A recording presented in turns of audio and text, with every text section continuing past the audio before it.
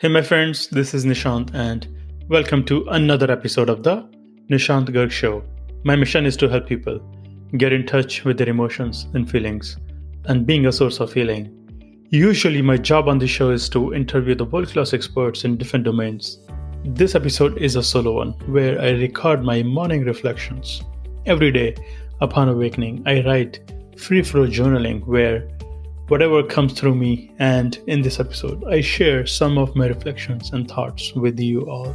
Before we start, please know that every Friday I share a newsletter which has all the latest podcast updates, and I also include 3 to 5 new things I'm currently learning. That can be any book, blogs, and articles, resources from YouTube, and anything else that captures me. You can find the newsletter link at my website https://nishantgarg.me nishantgarg.me. And now let's begin.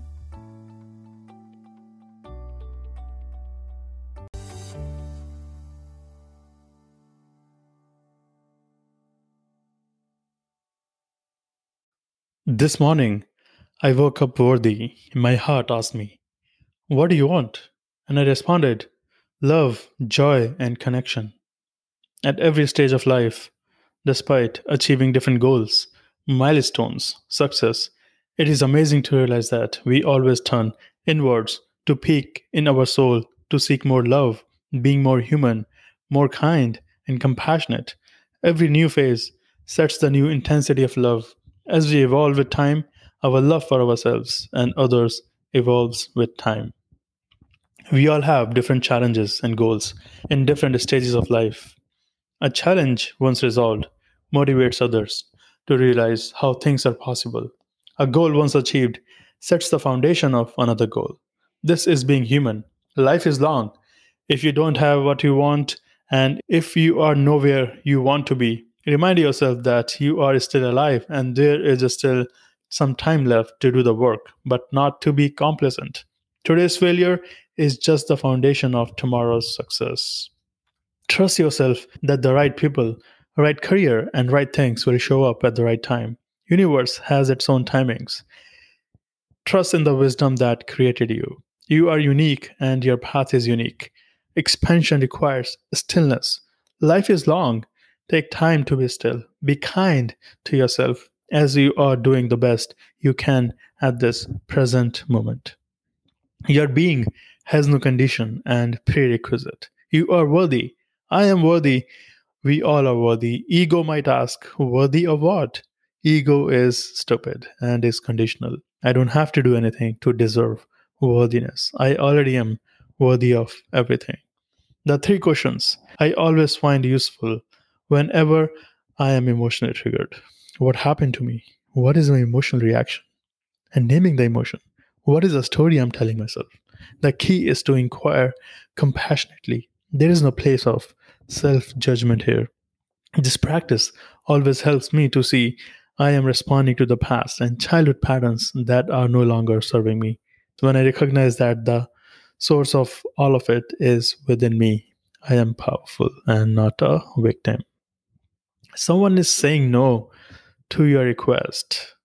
They do not reject you. They are just not seeing the possibility. They are simply not enrolled. Do not give up. Try to pursue those who believe in close proximity to what you believe in. There is no lack of abundance. Do not go to an ocean with a spoon. Your triggers are your own. I often get triggered when someone says something or does something that I do not like. I am practicing recognizing those emotional triggers and then identifying the emotions behind it. I ask what emotions do come up: anger, sadness, rage, fear. What is my earliest childhood memory I have of this feeling this way? I take responsibility for my triggers. Someone else in the same situation could be perfectly fine. The trigger is a messenger to me that I still have to heal. Some older part of myself, a triggered state, is an access to the old beliefs. While reading Lao Tzu's words, 24 on living without excess, I came across this sweet short poem by Hafiz. Even after all this time, the sun never says to the earth, You owe me.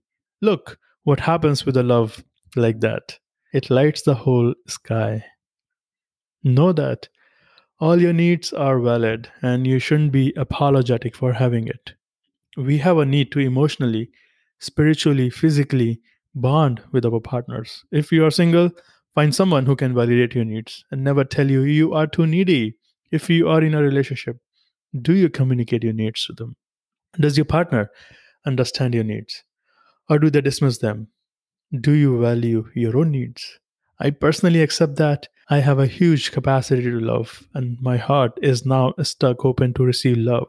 My needs are important, and yours too. I accept my needs wholeheartedly, and I am worthy of them. Needs are not bad, and we are wired to emotionally attach with our partners the way an infant attaches to his or her caregiver.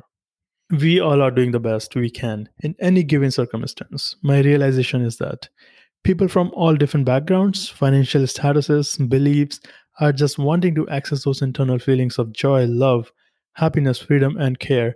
Someone rich might want to access these feelings by going to an exotic beach. Someone who makes very little money might want to access the same positive feelings by going to a little fancy restaurant. We humans are the same at the core level. We all want to be loved, be happy, and live a life of joy. Not only it is about the beach or the fancy restaurant, but also the feelings we want to feel. Your inner being doesn't care about the external. Inner only knows about the feelings. I embrace my whole self. I am love. I am joy. I give myself permission to feel the juice of life. I have a deep knowing that the universe is working for me. I am abundant. I am worthy of receiving life's gifts. My worth isn't attached to the external things and conditions. What can you let go of today?